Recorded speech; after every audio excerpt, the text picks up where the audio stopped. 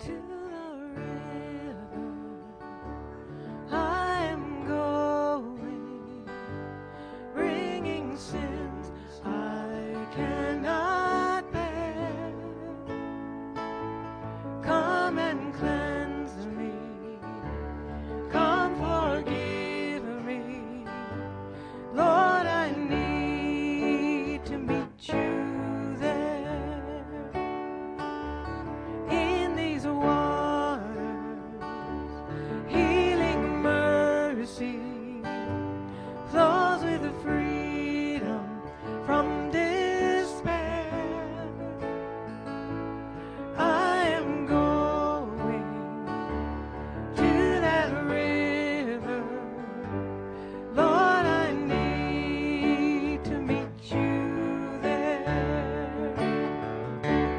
Precious Jesus, I am ready to surrender every care. Take my hand now, lead me closer, Lord, I need to meet you there.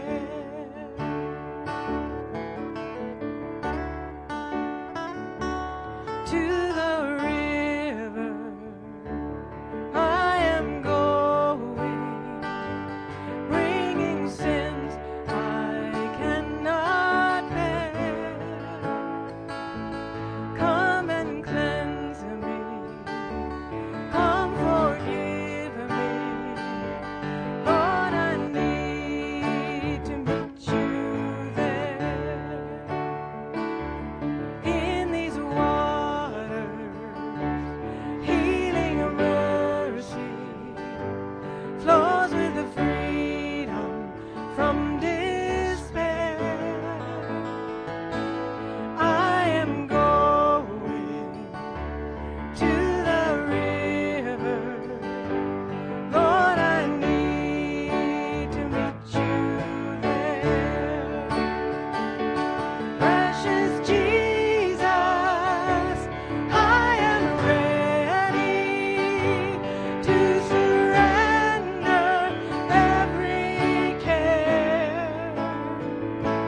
Take my hand now, lead me closer, Lord, I need to meet you there.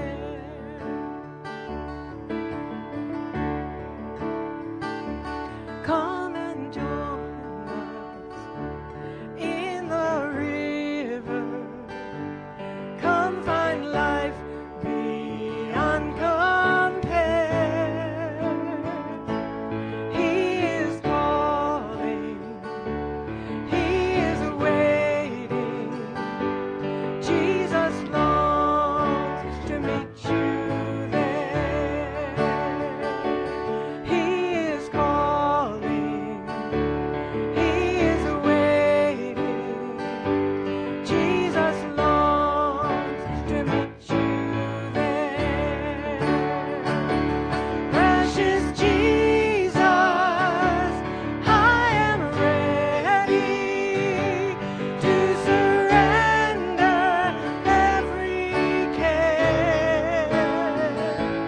Take my hand now, lead me closer, Lord, I need to meet you there. Take my hand now, lead me closer, Lord, I need to meet you there. This morning I want to speak on a topic that we've already been kind of hitting, and it's on warfare, actually. And I wonder this morning, if how many of us really are aware of the battles that we're in every day? How many of us really think about the strategies that are formed against us? Do we appreciate the fact that we have a very powerful opponent that is coming at us every day without compromise? He never compromises his message of destruction. But yet he expects us to compromise our message of life. But he never compromises. The devil never gives in and says, yep, I'm going to give you life today. He is always on the mission.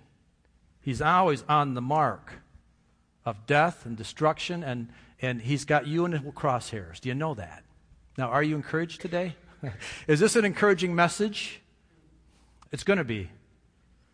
But I'm telling you, I think most of us in our churches around this country are lulled into a sleepy pattern of denial because we've heard this all before. We've heard the message, and we don't like to think about it. We don't like to talk about it. We're hoping that some positive thinking attitude and some just maintaining an upbeat methodology is going to just make it all go away. And we can just ignore it because we're just tired of talking about it. But I'm telling you, it will not go away on its own. Scott already talked about it. Our country's not going to get better on its own unless you and I as Christian men and women take an active position of warfare. It's not going to get better on its own. And this is not negative preaching, by the way, and this is not a way of bringing discouragement to us. Really, this is a preparation. This is a balanced diet because we need to know what the enemy's bringing against us so that we can be prepared for what he brings. Scripture is very clear that our adversary is out to destroy us. He is relentless. He's like a roaring lion that is out to devour you, and you are wounded prey. We just watched Shark Week a few weeks ago. Did anybody watch Shark Week? I love Shark Week. But you get a little bit of blood in the water, and sharks have this ability to smell blood a long ways away. And when they smell blood, and then when they hear or can sense a dying fish on the surface, they just flock to it, and they go after it because they're going to devour it. Well, that's a picture of the enemy.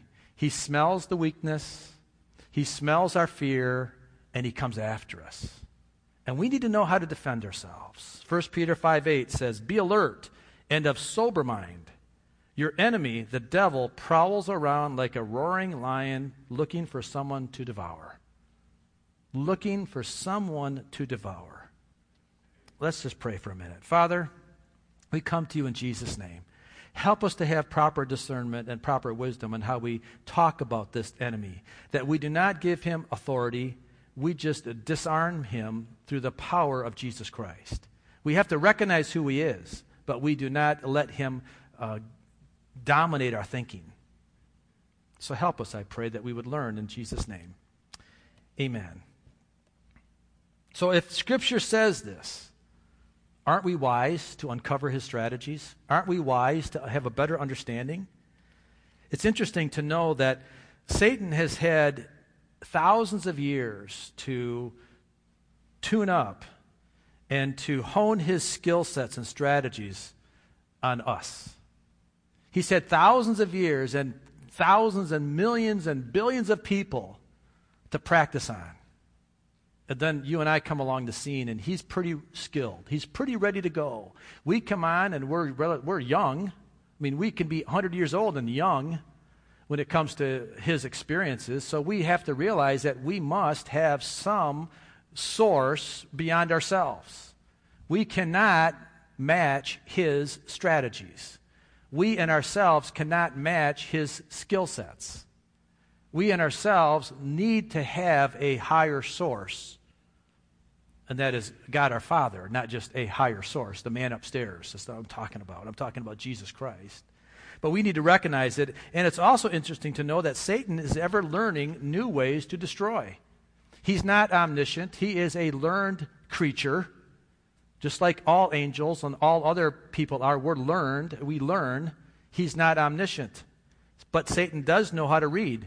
And he does know how to formulate plans of attack. And he does know how to adjust according to the situations. You have to recognize that Satan has read the Bible cover to cover, probably multiple times. He knows what the Bible says. He's totally aware of what Scripture says. And because of that, he knows how to take each verse and twist it a little bit so that he has the advantage. He will not read it for the truth that it is. He will read it to figure out how he can twist it. because we are gullible people. And if we don't truly understand Scripture the best we can, through the power of the Holy Spirit, through the revelation of the Holy Spirit, the devil will run all over us with twisted theology. How many religions do we have out there today that are twisted just a little bit different than what the Bible says? There's a lot of cults out there that started off right. There's a lot of main religions out there that started off maybe real close. They even recognize who Jesus is, but they don't recognize what he has to do for them. They just recognize Jesus. And so there's lots of reasons, and there's a lot of plans that we need to know about so that we know what to take our proper course of action against him. According to an author and a pastor that I've read recently, his name is Jason Tanksley, he says this. He said, sadly, too many have been caught off guard, not because the word fails to instruct us to be alert, but because the instructions were ignored and complacency set in, resulting in disaster. Scripture gives us clear warning against becoming sedentary and self-reliant when it comes to spiritual attacks. 1 Corinthians 10:12 says, "So if you think you are standing firm, be careful that you don't fall." It seems a little bit insulting, doesn't it? I mean, you could say, come on, Mike, are you insinuating that I'm a weak Christian? Are you insinuating that I'm on the verge of falling? Is that what I'm saying? Am I insinuating that? Well, I'm just reading God's word. Paul gave us as an example of how the Israelite people, how they fell in the desert. And they wandered 40 years until the whole generation died off because of the way that they did not follow through on what God's plans were. 1 Corinthians chapter 10, verses 1 through 5. And in the NIV, it starts off saying this. Paul starts off saying, "For I do not want you to be ignorant of the fact, brothers and sisters." Paul says, I don't want you to be ignorant. Ignorance is not bliss. Ignorance is dangerous. So he says, I do not want you to be ignorant of the fact. And I'm going to read the next passages in the Message translation, just because it's a little bit different, but it all means the same thing. Listen in on the Message translation, verses 1 through 5. Paul says, "Remember our history, friends, and be warned. All our ancestors were led by the providential cloud and taken miraculously through the sea. They went through the waters in a baptism like ours, as Moses led them from enslaving death to salvation life. They all ate and drank identical food and drink, meals provided daily by God. They drank from the rock, God's fountain, for them that stayed with them wherever they were. And the rock was Christ. But just experiencing God's wonder and grace didn't seem to mean much. Most of them were defeated by temptation during the hard times in the desert, and God was not pleased." Isn't it interesting here? Scott said it. God is love. God is love. He loves us. God loved the Israelite people, but he wasn't pleased with them. So often we think that God's love means an automatic pleasing. That because God loves me, that he's always pleased with me, no matter how I live. That's the wrong answer. That's the wrong answer. Just because God loves me doesn't mean that he's pleased with me if I'm not living right. If I'm not looking at my actions and making sure that my actions line up with his word, then God may love me, but God's not pleased with me. Our actions really do matter. Then Paul goes on to say that how he's now going to use the Israelites as an example for us. And that no matter how much a person sees or experiences God's power, no matter how long they've been a Christian, no matter how long they've been in church, no matter how long the person has been, they might have seen the greatest of miracles, like the Red Sea splitting, like water coming from a rock, like manna just appearing on the ground, like thousands of quail coming into the camp during the day, like a cloud that they would lead by day and a pillar of fire by night. No matter how many great miraculous things they see, Paul says, be careful that you don't fall. Because we can miss it if we're not careful, just like they did. Going on in 1 Corinthians chapter 10, verses 6 through 12, again, staying in the Message translation, Paul says, the same thing could happen to us. We must be on guard so that we never get caught up in wanting our own way as they did.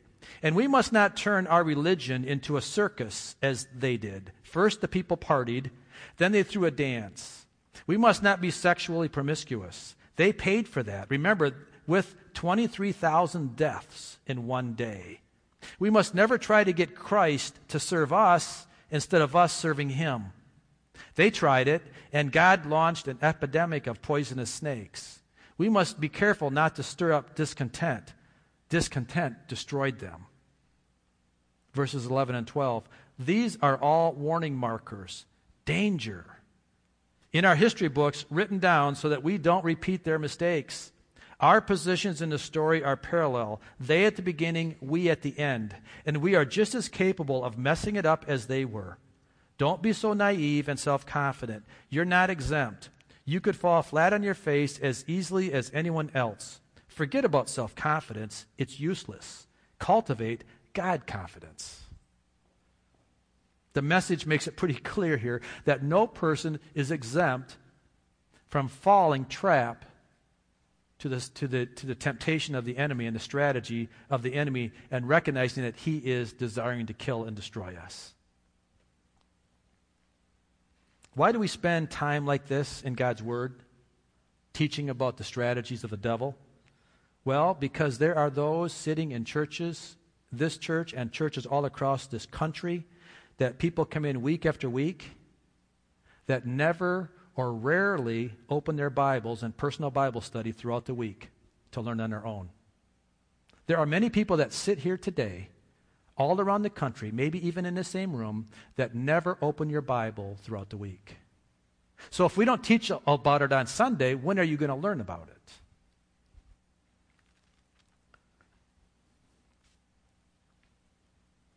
See, it's not enough for us to come in on Sunday mornings and hear a pastor teach or a Sunday school teacher teach to be enough for our Christian education. And if that's not enough, if we're not adequately prepared for the onslaughts of the devil, remember, he read the Bible. He's an expert in Bible theology. And if we're thinking that our what we get on Sunday mornings is going to be enough to compete against him and to prepare ourselves to be able to stand against him, you're sadly mistaken. You must read God's Word. You must read God's Word. We must know that there is more to living than just what I think or just what I heard when I was a child, or this is what I was taught in Sunday school. We need to have daily revelations of God's Word. We need to be reading the Bible and allowing the Holy Spirit to bring it alive time after time again, because, I can read the same passage 4 or 5 times, and by the 10th time, something new comes in. And that's the thing that I needed to hear for that day, because the devil was bringing an attack that God knew about. See, God knows my future. He knows where I'm at in my daily walk, and he knows what I need to have from his Word to protect me for that day. And if I'm not in his Word, I'm not giving him the opportunity to protect me. Does that make sense? There's reasons why we read God's Word. And it's not just to be a good little boy or a good little girl. It's to protect ourselves from an enemy that is out to destroy us. Jason Tanksley says, the reason so many end up falling is due to tactical ignorance in the midst of the attack. An alert warrior sees the attack coming and responds accordingly. It's when we fail to observe, discern, and dodge the assault that damage occurs. So this morning I want to speak on 3 major areas that the enemy focuses on to destroy us. And the more that we are aware of his plans to attack, the more we are able to stand against him.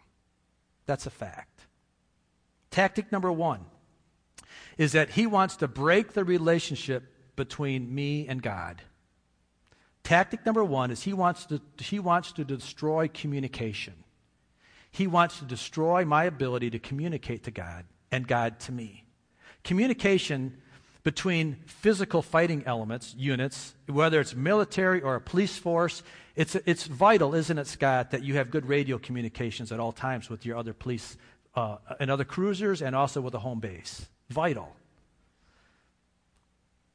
Having the ability to communicate between those that are in the fight and their tactical base is vital to the success of the operation. Having the ability to call in an airstrike or to know when the airstrike's coming so you can get out. We've all seen it. We've seen the movies of Vietnam, and we've seen the real life issues where they call it in and they bring the bombers and the fighting, the aircraft in, and they just obliterate the area. And if you didn't know they were coming, you would be part of friendly fire. So you got to get out of the way, or you got to be able to call it in. Or the need for a medical unit. We need medical assistance. Or the status of the front lines, giving where are they moving, where are they going, so we can radio in. See, communications is vital if we're going to win. The enemy will do everything he can to break this communication down. The enemy, physically, he'll try to destroy the communication lines of an army, of a military. And spiritually, the devil will try to destroy the communication lines that I have with God my Father, knowing that if he can break that communication, that he has a great strategy against me. And in a spiritual attack, the enemy will focus on cutting all forms of communication with God and his people. And this comes in various forms. This may come in you may just lose your desire to pray and read God's word. It just may not be fun anymore. I know when we're first Christians, maybe we're hungry for God's word. You may be cut off or feel abandoned or isolated from people that are close to you. And when you become isolated and alone, you become an easy target of the enemy to bring further personal attacks and to wear you down. And it becomes much easier for the enemy to place thoughts of defeat and discouragement into your mind when you're off in your own little world. So many men and women will say, I don't need to come to church. I've heard it said many times that I can worship God in my fishing boat. I can worship God on the golf course. I can worship God in my hunt tree stand. Yeah, maybe. I'm not saying you can't. But why did Jesus say, forsake not gathering to come together? Why did he clearly create the church? He created us because we needed to be in unity. We need to be together. We need to be protecting each other. We need to have each other's back. We need each other. We need people. We are to be in continual communication. We need to be understanding how important it is that we continually be in a relationship with our Father. 1 Thessalonians chapter 5, 16 and 18 through 18. Rejoice always. Pray continually. Give thanks in all situations or circumstances, for this is God's will for you in Christ Jesus. Rejoice always. Pray continually. That sounds like communication to me. It sounds like we're always to be plugged in. It doesn't give me an opportunity to say, I'm taking a day off, God. I'm not going to communicate today.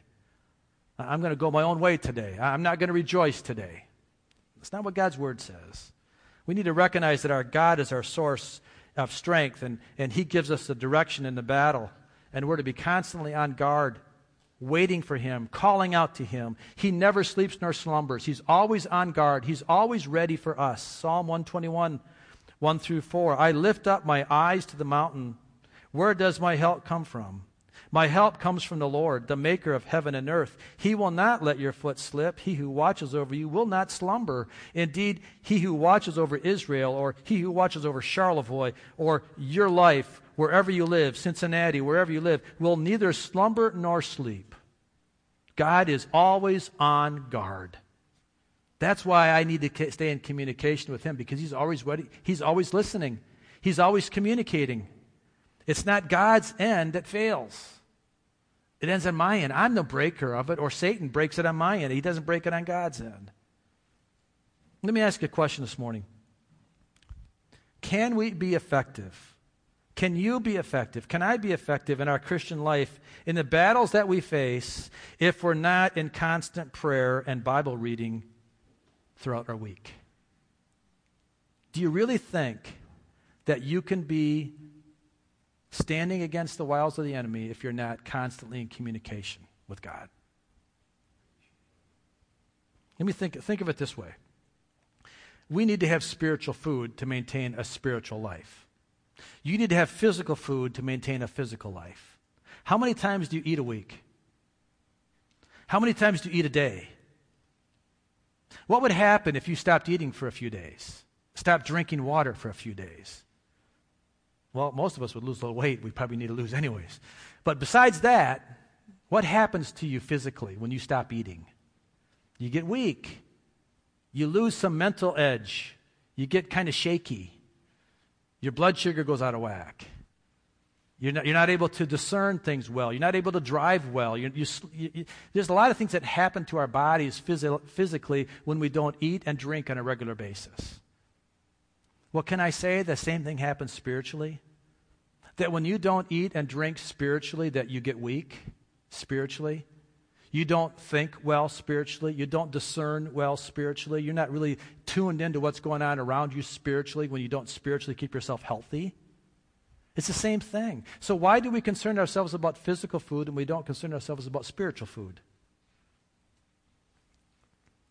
I think we need to really think about that and try to figure out how do we maintain our spiritual life in a way that we can become disciplined in our spiritual walk. And that doesn't mean that we become legalistic in it. No, you can miss a day, I'm sure, here and there. I can understand that. But that doesn't become the rule of your life. No, your context should be, I'm going to get fed today spiritually. I'm going to get fed today.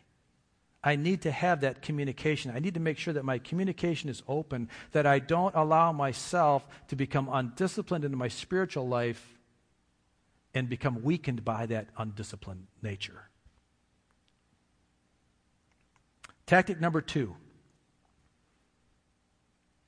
Attack on personal integrity. The enemy will attack you personally on your personal character and your personal integrity. He'll play games in your mind and in your thinking process that creates fear and chaos, and he'll try to take all your hope away. He will come and he'll say, I'm too big and you're too small. You're hopeless. You're a puny little man, and I'm a big opponent, and I'm going to destroy you. One of the ways a physical army defeats their enemy is to create an atmosphere that makes the enemy think and believe that he's being defeated. And this will often lead into defeat itself. In other words, if an attacking army can make their enemy think that he is outnumbered, he's outmanned, he's outmaneuvered, that he has no chance of getting off the hill, then either that enemy will either run, give up, or be killed. Because once he can play the mind game, once he can defeat you in your mind, he's won half the battle. Because you stop fighting. You just give up. You surrender. The white flag, I surrender. And who knows if he really had more than 2 people out there?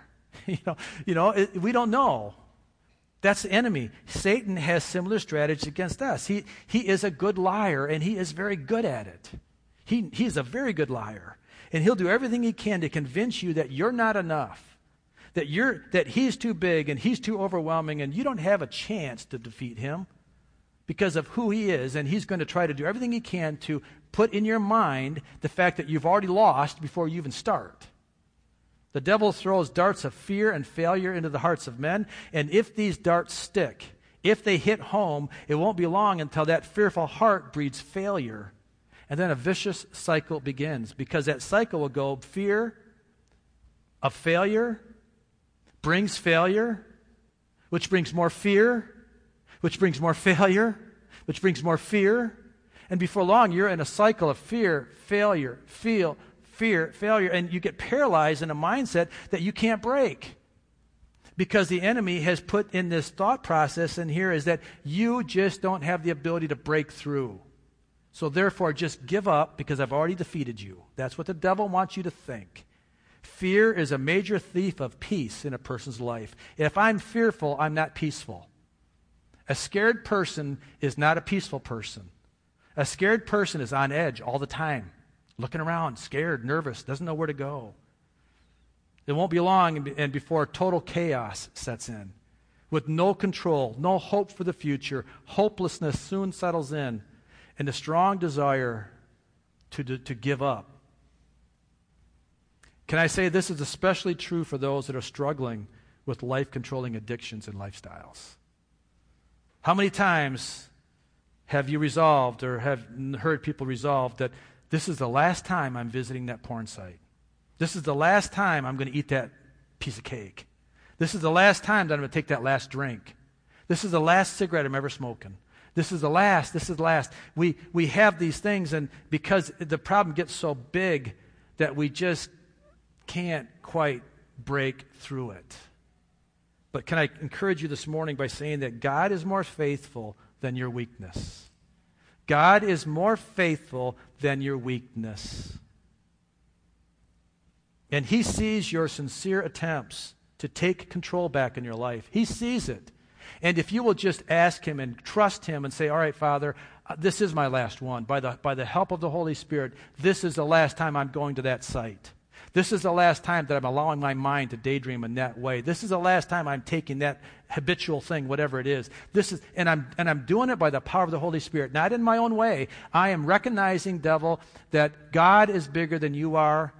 My problem is not as big as God. We said it last week, that so many times we want to tell God how big our problem is rather than telling our problem how big our God is. And we need to start putting our problem in proper perspective. Our problem is not that big. We allow it to get big because we allow the enemy to have the victory in our mind to say, you can't get out of it. And you need to start saying, yes, I can get out of it.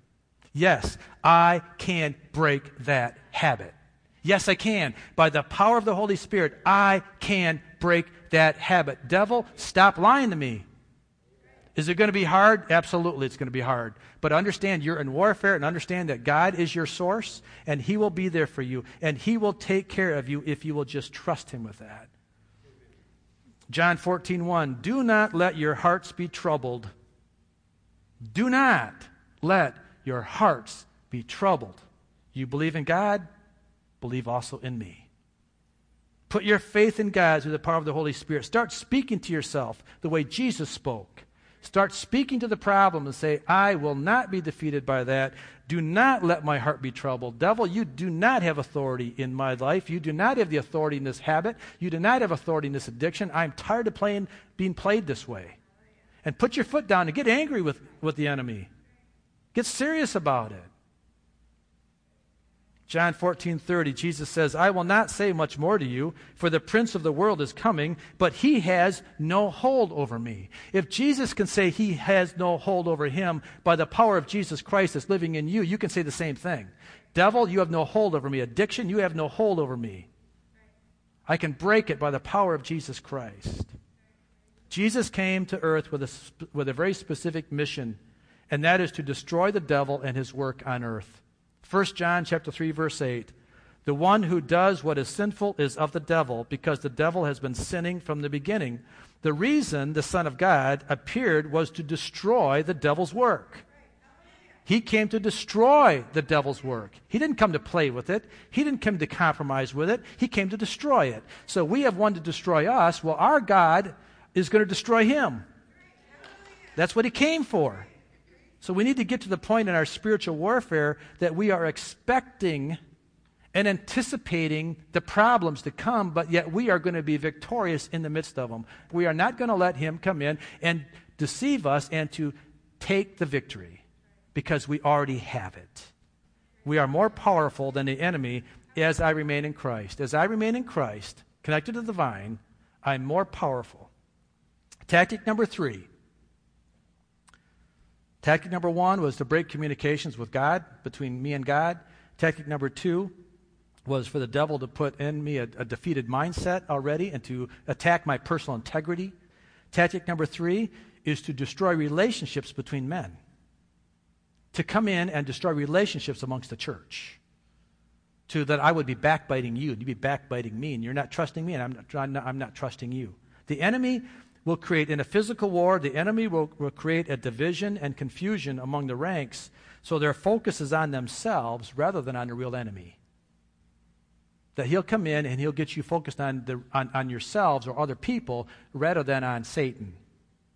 A military unit that is not in unity or that and is confusion and is in confusion will not operate effectively together, and they're easily defeated.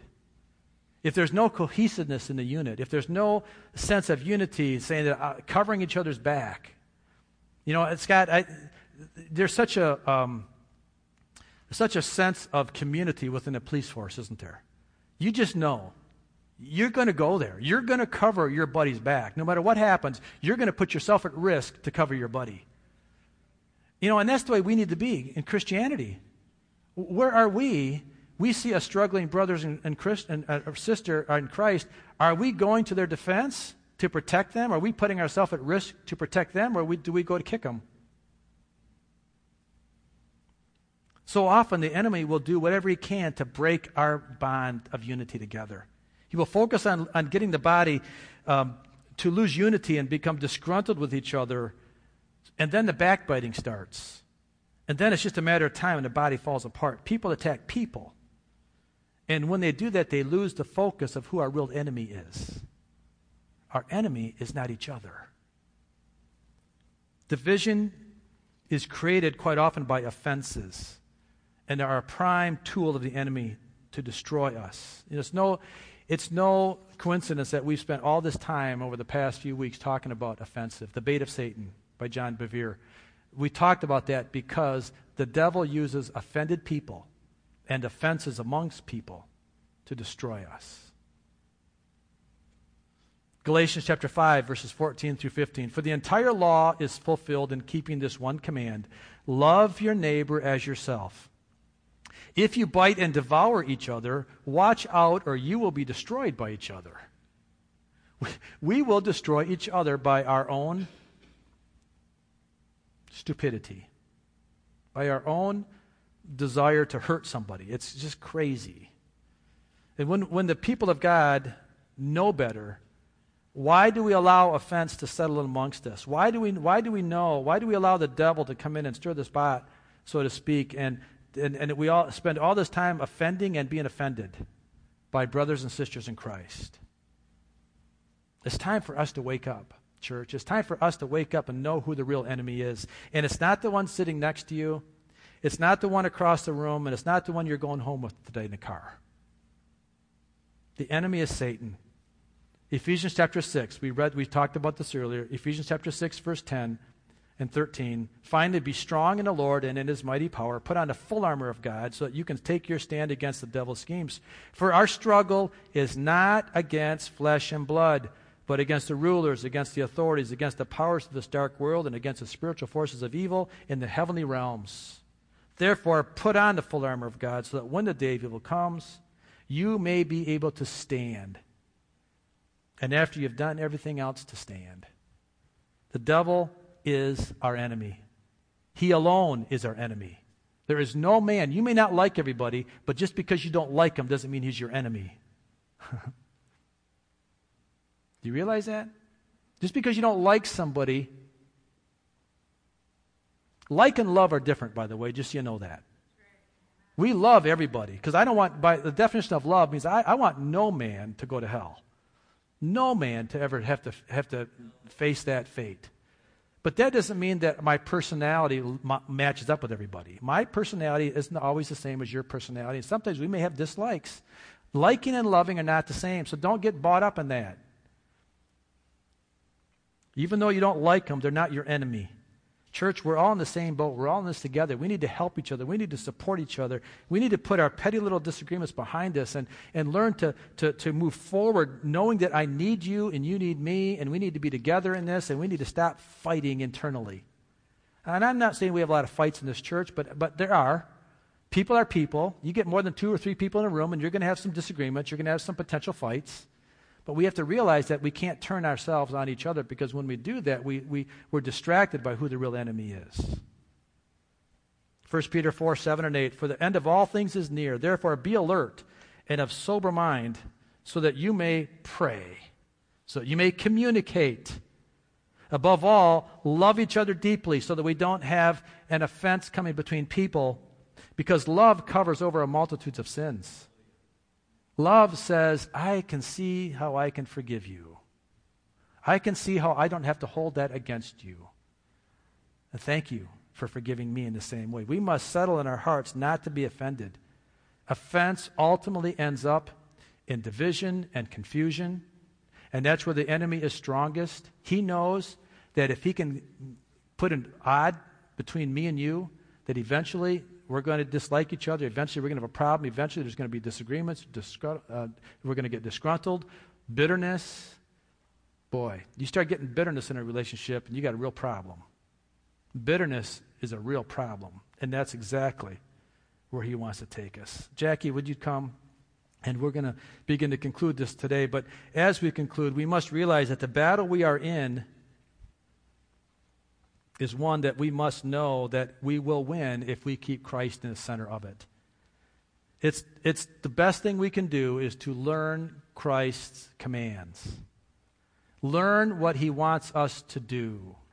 And as I learn his commands and do the things he asks me to do, I can win the battle that way. I will not win the battle if I'm not obeying Christ's commands. Just so you know that. Christ is not coming back for a rogue Christian, for a person that says, I'll figure it out my own way. That's not who Christ is coming back for. He's coming back for the body of Christ, an unblemished body of Christ that is in unity together, that follows his words, follows his commands, and knows them. And how do we know them? Besides, we need to get in the Word of God. So this morning, can I just encourage you, if you haven't been in the Word of God, if that's not part of your daily ritual, and ritual I can say that because it needs to become a habit. There's a lot of bad habits in our life, so take a good habit. A good habit is reading God's Word.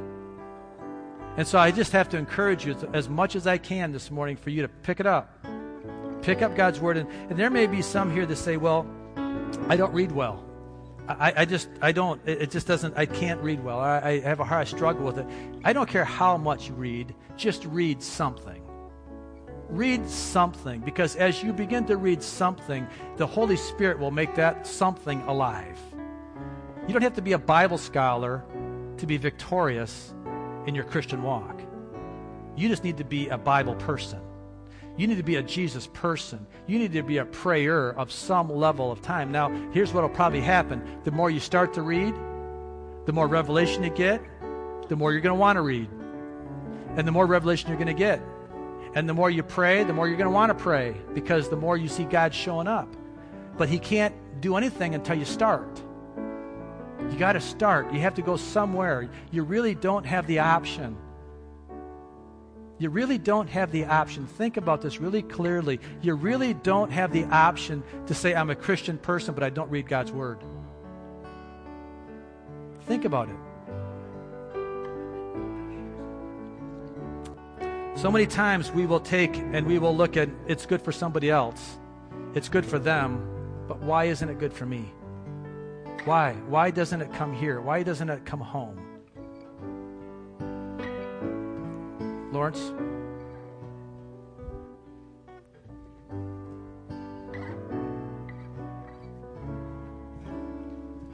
You know, Mike's talking about reading God's Word. A few years ago, when I first accepted Christ, and that was one of my worst things in school, that I couldn't read. And I can remember starting to read Scripture at home with my kids, and I fumbled and I couldn't get through them. And then there was one day that I had to get up in front and read a Scripture. And my wife was afraid for me to get up here because she knew I couldn't read. But God gave me every word of that piece of Scripture as I read it through. And I don't read many books today, but I do read the Word of God, and God will help you with every word that you want to read with His Scriptures. Amen. Thank you. John 14:23 and 24 says this. Jesus replied, "Anyone who loves me will obey my teaching. My Father will love them, and he will come to them and make our home with them. Anyone who does not love me will not obey my teaching. These words you hear are not my own. They belong to the Father who sent me." Pretty clear instruction. The question is, how do you know what he's saying? Jesus says, if you love me, you'll obey my teaching. How do you know what he's teaching if you're not reading? I wish I was good enough to be all that I could be for you. I wish that you could come to church on Sunday and say, I got everything God wanted me to get from Mike. That would make my ego really big, and I would really feel really cool. But here's the deal. It's not about me. I can't do that. You have to take responsibility for what you read, about what goes into your life. And if you're not doing that, can I just tell you, can I warn you, can I encourage you, can I call you? You need to read God's Word. The first tactic was break and destroy relationships. Secondly, to attack your personal integrity by bringing fear and chaos. Thirdly, to destroy relationships with other people through offenses and bitterness. Today, my concern, my prayer is that we will make a fresh commitment to defeat the enemy by being aware of his strategies, and will make every effort, beginning with committing time with God. Spend time with God. That's the beginning of it all. Take some time, pray, get in a quiet time, develop a time where you can go in the closet and just pray. Open your Bible, read. Let him begin to minister to you. Let him bring a revealed knowledge to you. And I can guarantee you that God will come through on every one of his promises to you. He will not leave you there alone. Let's pray. Father, we just come to you in Jesus' name. We thank you for your revealed knowledge that comes to us. We thank you for the way you watch over us and protect us. And Lord, now I pray that we would be on guard, that we would put on our spiritual clothes, our spiritual warfare, our uniforms today, and that we would stand. We would get in and learn your word, that we know what to stand on, and that we would allow you to give us the ability to fight the battle effectively, purposefully, victoriously, because you've already defeated the enemy. We just need to know it. We need to walk into it. We need to make our claim in it. And we need to then thank you for your victory in our hearts and our lives. So I pray, Father, that for all of us today, as we go to our homes here, that you will strengthen us and you will bless us and you will encourage us and you will give us the strength to truly be victorious in the name of Jesus. And everybody said with me, amen. Amen. It's a done deal. Have a great day today. Enjoy the Lord.